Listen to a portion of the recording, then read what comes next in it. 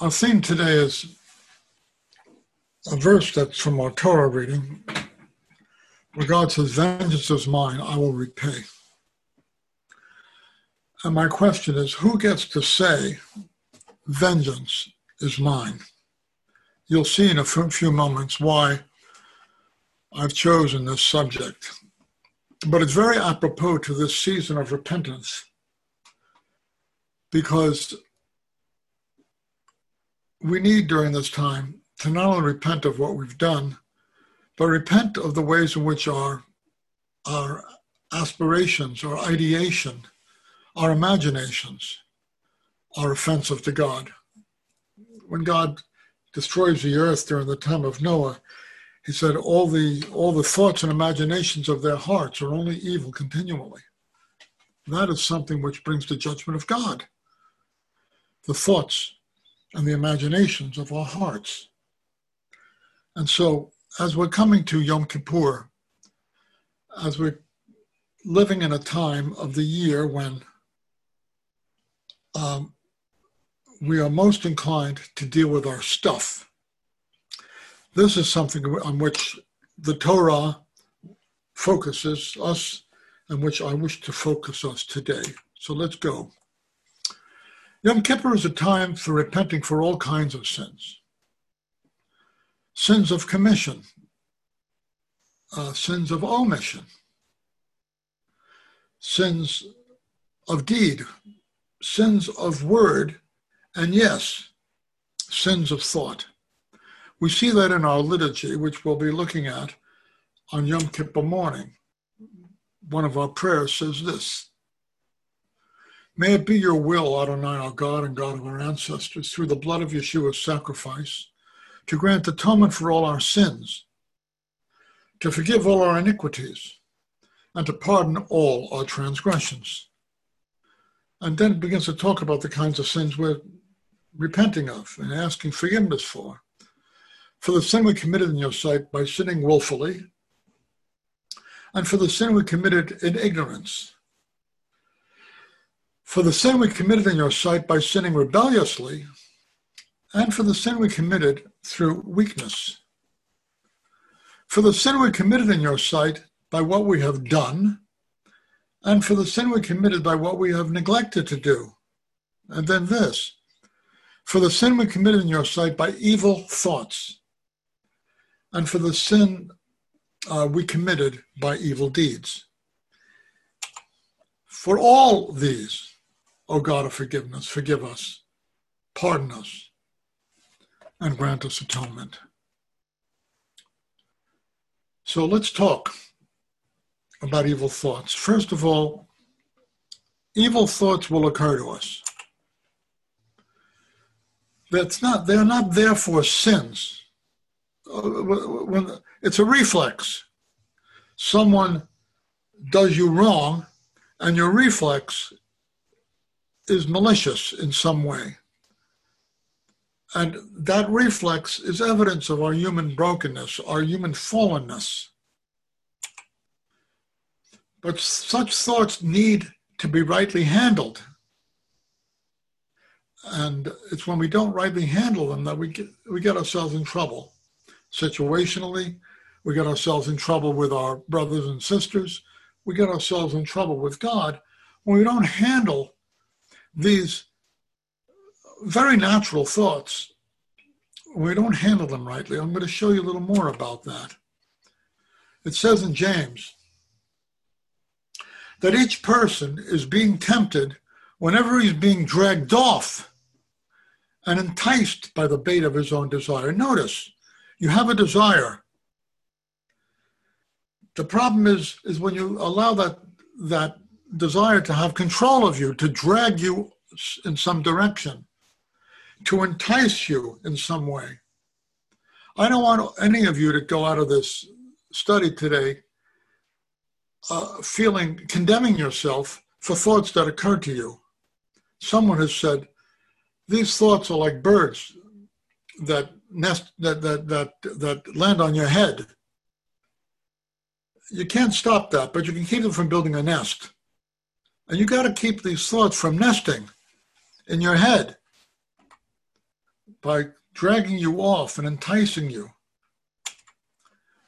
Desire is bait, but not sin until we take the bait. Then, as it says in James, having conceived, the bait drags us off, entices us, and then it conceives something. It gives birth to something.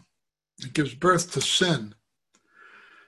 The sin is the coddling of desires so that they become overgrown, leading to obsession and even action. We take the bait. I've got to tell you that there's a Jewish believer, not a member of our synagogue,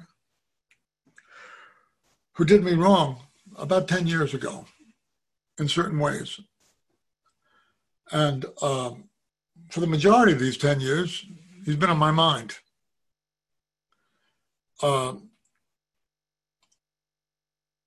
I've thought, should I go to this guy and talk to him? No, it won't do any good. But it's just been living there. And that's where you get into trouble. The thought that someone did you wrong and you're upset with them, and maybe even that, boy, I'd like to do him some wrong. That thought is not necessarily sin until we nurse it. We coddle it. We take the bait. And when that sin is fully grown, it gives birth to death. I'll give you a little more. Vengeance as an evil thought. It's a natural response to the perception of having been unfairly treated. You want to take vengeance because you believe that something has happened that was unfair. In many cases, it's obscenely unfair. But vengeful thoughts drag us off and entice us, and we tend to coddle such thoughts and keep them alive. Think of Cain and Abel. God accepted Abel's offering and didn't accept Cain's offering. Cain goes off and sulks. He's nursing vengeful thoughts. And look what God says to him. He says, sin is crouching at the door. It wants you, but you can rule over it. You see that? His vengeful thoughts are not necessarily sin. But if they're not dealt with, if he doesn't rule over those thoughts, it creates an opportunity for sin. As I said in the Tuesday night Bible study, in the Wednesday night Bible study, I think it was, I said, the Bible says in Ephesians 4:27, be angry, but sin not. Don't let the sun go down in your anger. Anger is a natural response to being offended, to being misused in some way. It's like blushing. You don't repent for blushing. It's a physiological response. But don't let the sun go down in your anger. Don't let it live there and make a nest in your head and nurture it and feed it and coddle it. Don't make the mistake that Cain made. Sin was crouching at the door, looking for the opportunity that these vengeful thoughts could create. And God said to him, sin wants you, Cain, but you can rule over it. Cain coddled his desire for revenge. It became an overgrown obsession. Then he took the bait, and when that sin was fully grown, it gave birth to death, the death of his own brother. So, God's vengeance is mentioned 4 times in today's parashah. Verse 35, God says, vengeance and payback are mine. Verse 41, I will render vengeance to my foes. I'll repay those who hate me. And twice in verse 43, sing out, you nations, about his people, for he will avenge the blood of his servants. He will render vengeance to his adversaries and make atonement for the land and his people. In the middle of this picture, the guy in the back, the 4th from the left, is Abba Kovner. I invite you to go on the internet and read about him. He was born in Sebastopol, Russia, but he grew up in Vilna, Lithuania. He was a poet. And when the Nazis came in to Lithuania and began dealing with the Jews in Vilnius, where he lived, or Vilna, the Nazis in a few months killed 40,000 Jews in Vilna. They buried them in the forest. By the way, that's what happened to my father's village. All the Jews in my father's shtetl, 2,500 of them, actually 3,000, including some brought in from the concentration camp. They were taken out to the forest and killed by their neighbors in a shtetl where the largest building was a church. Abba Kovner realized early that the Nazis were out to kill all the Jews in Europe. And he issued an alarm to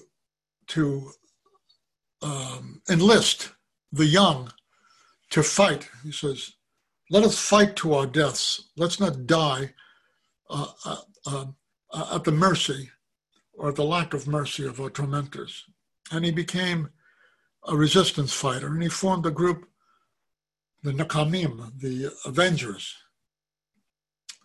Then by the end of the war, he traveled around, he visited some of the concentration camps. He went into the forest where his village had been buried and saw a grave of 40,000 people.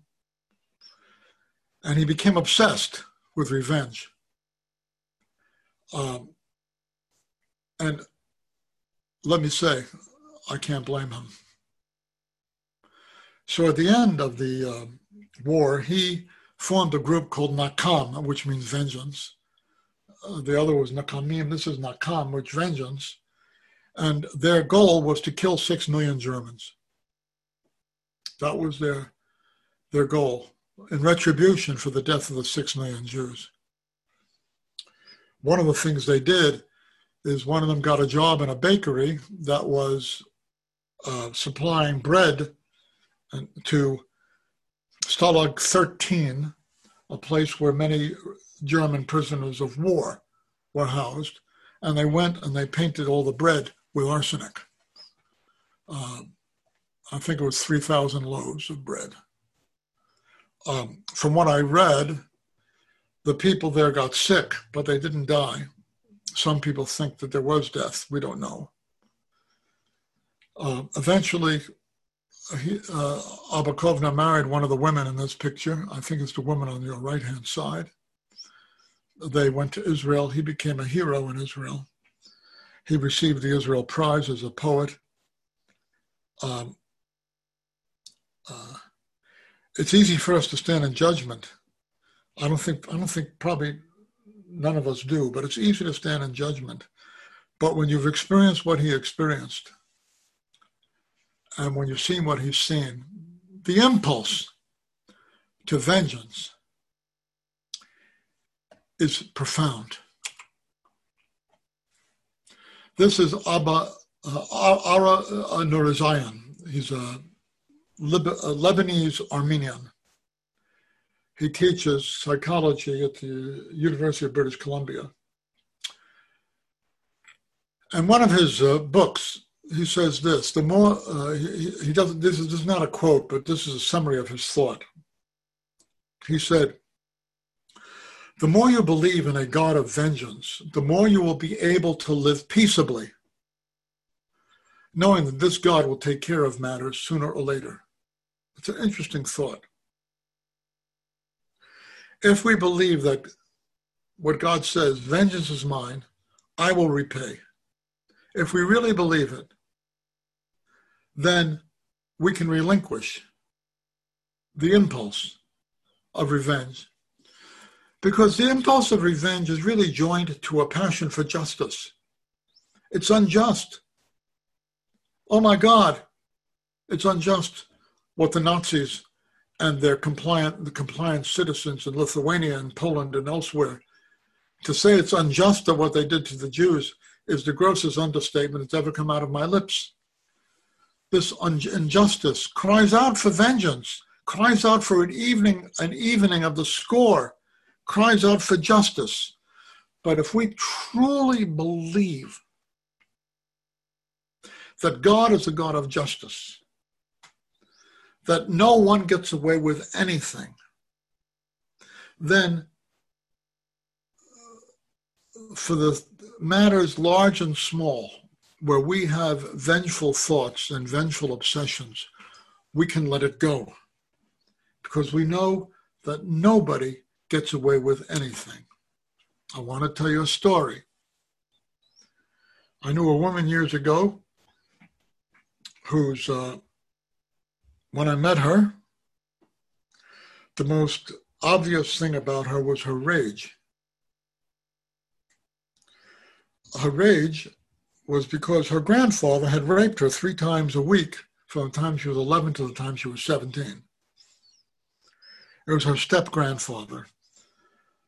Her grandmother was in a wheelchair, and the grandfather told her, well, if you tell on me, it'll kill your grandmother.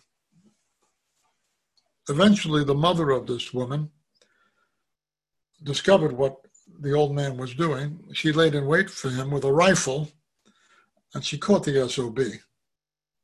She didn't kill him. She was taken off by the police and came home in 3 days. But this woman that I'm talking about was in her 40s when I met her. It had been decades, 3 decades, since she'd been abused. And she was consumed with rage and vengeful thoughts. But it controlled her life. So God gave me wisdom, and I give God glory. I looked up on the internet. She had a little information about this old man. I found that he'd been dead for 5 years. But she was still enraged. So I told her that it's kind of like in a court where you take somebody's case and you put it on a docket where a judge is going to deal with it. I said, I want you to take your grandfather and put him on Yeshua's docket. Yeshua is the judge. And with Yeshua, nobody gets away with anything. He is a God of full justice. So she did that, and she was released.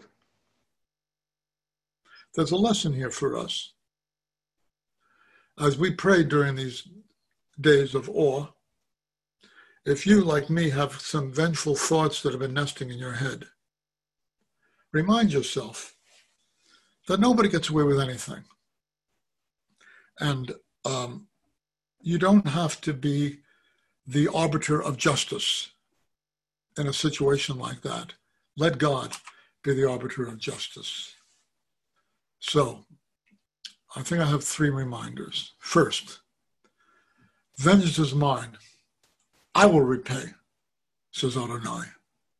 You can believe that. Secondly, 2 reminders.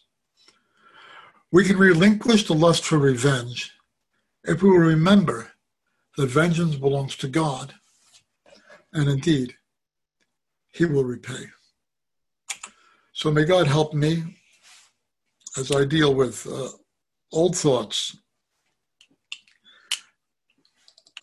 bring them to God, seek his comfort for the offenses that I suffered, seek his help to let go, and let God be the one who will take care of matters.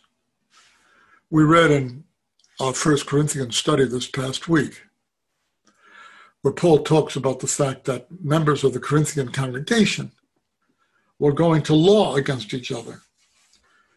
They had disputes, and they were going to law before pagan Roman courts. And he says, this is a disgrace.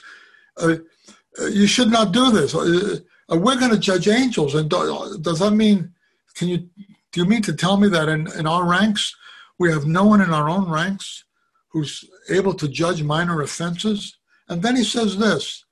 He says, why not rather just suffer wrong? Just let it go. Now, the reason we can let it go is twofold. Number one, show your offender more mercy than they showed you. And number two, vengeance is God's. He will repay. Justice, the scales of justice, will be fully balanced sooner or later. I hope this helped you. It helps me. And this is the word of the Lord. Let's have a prayer.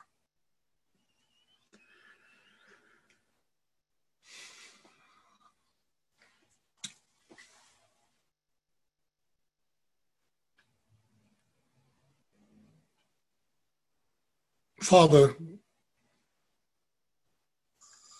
you've created a very rich universe.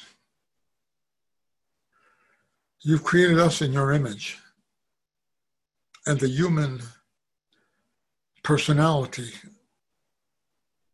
is extraordinarily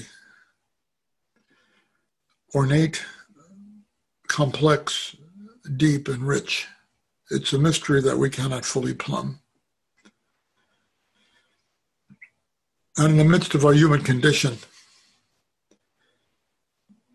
sometimes we commit injustices, sometimes we suffer them.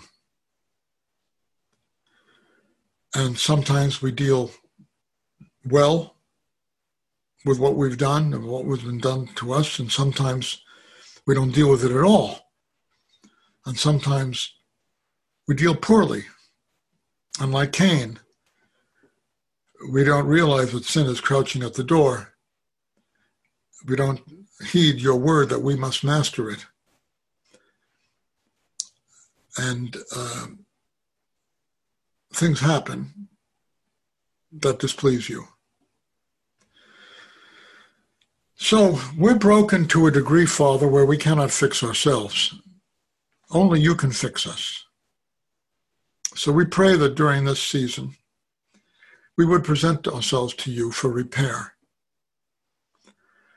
And that to the degree that we're harboring vengeful thoughts that only increase the darkness, help us to relinquish them to you, that the light might shine in to the glory of your name. We ask these things in the name of Yeshua, who himself was, is, and ever shall be the light of the world. Amen.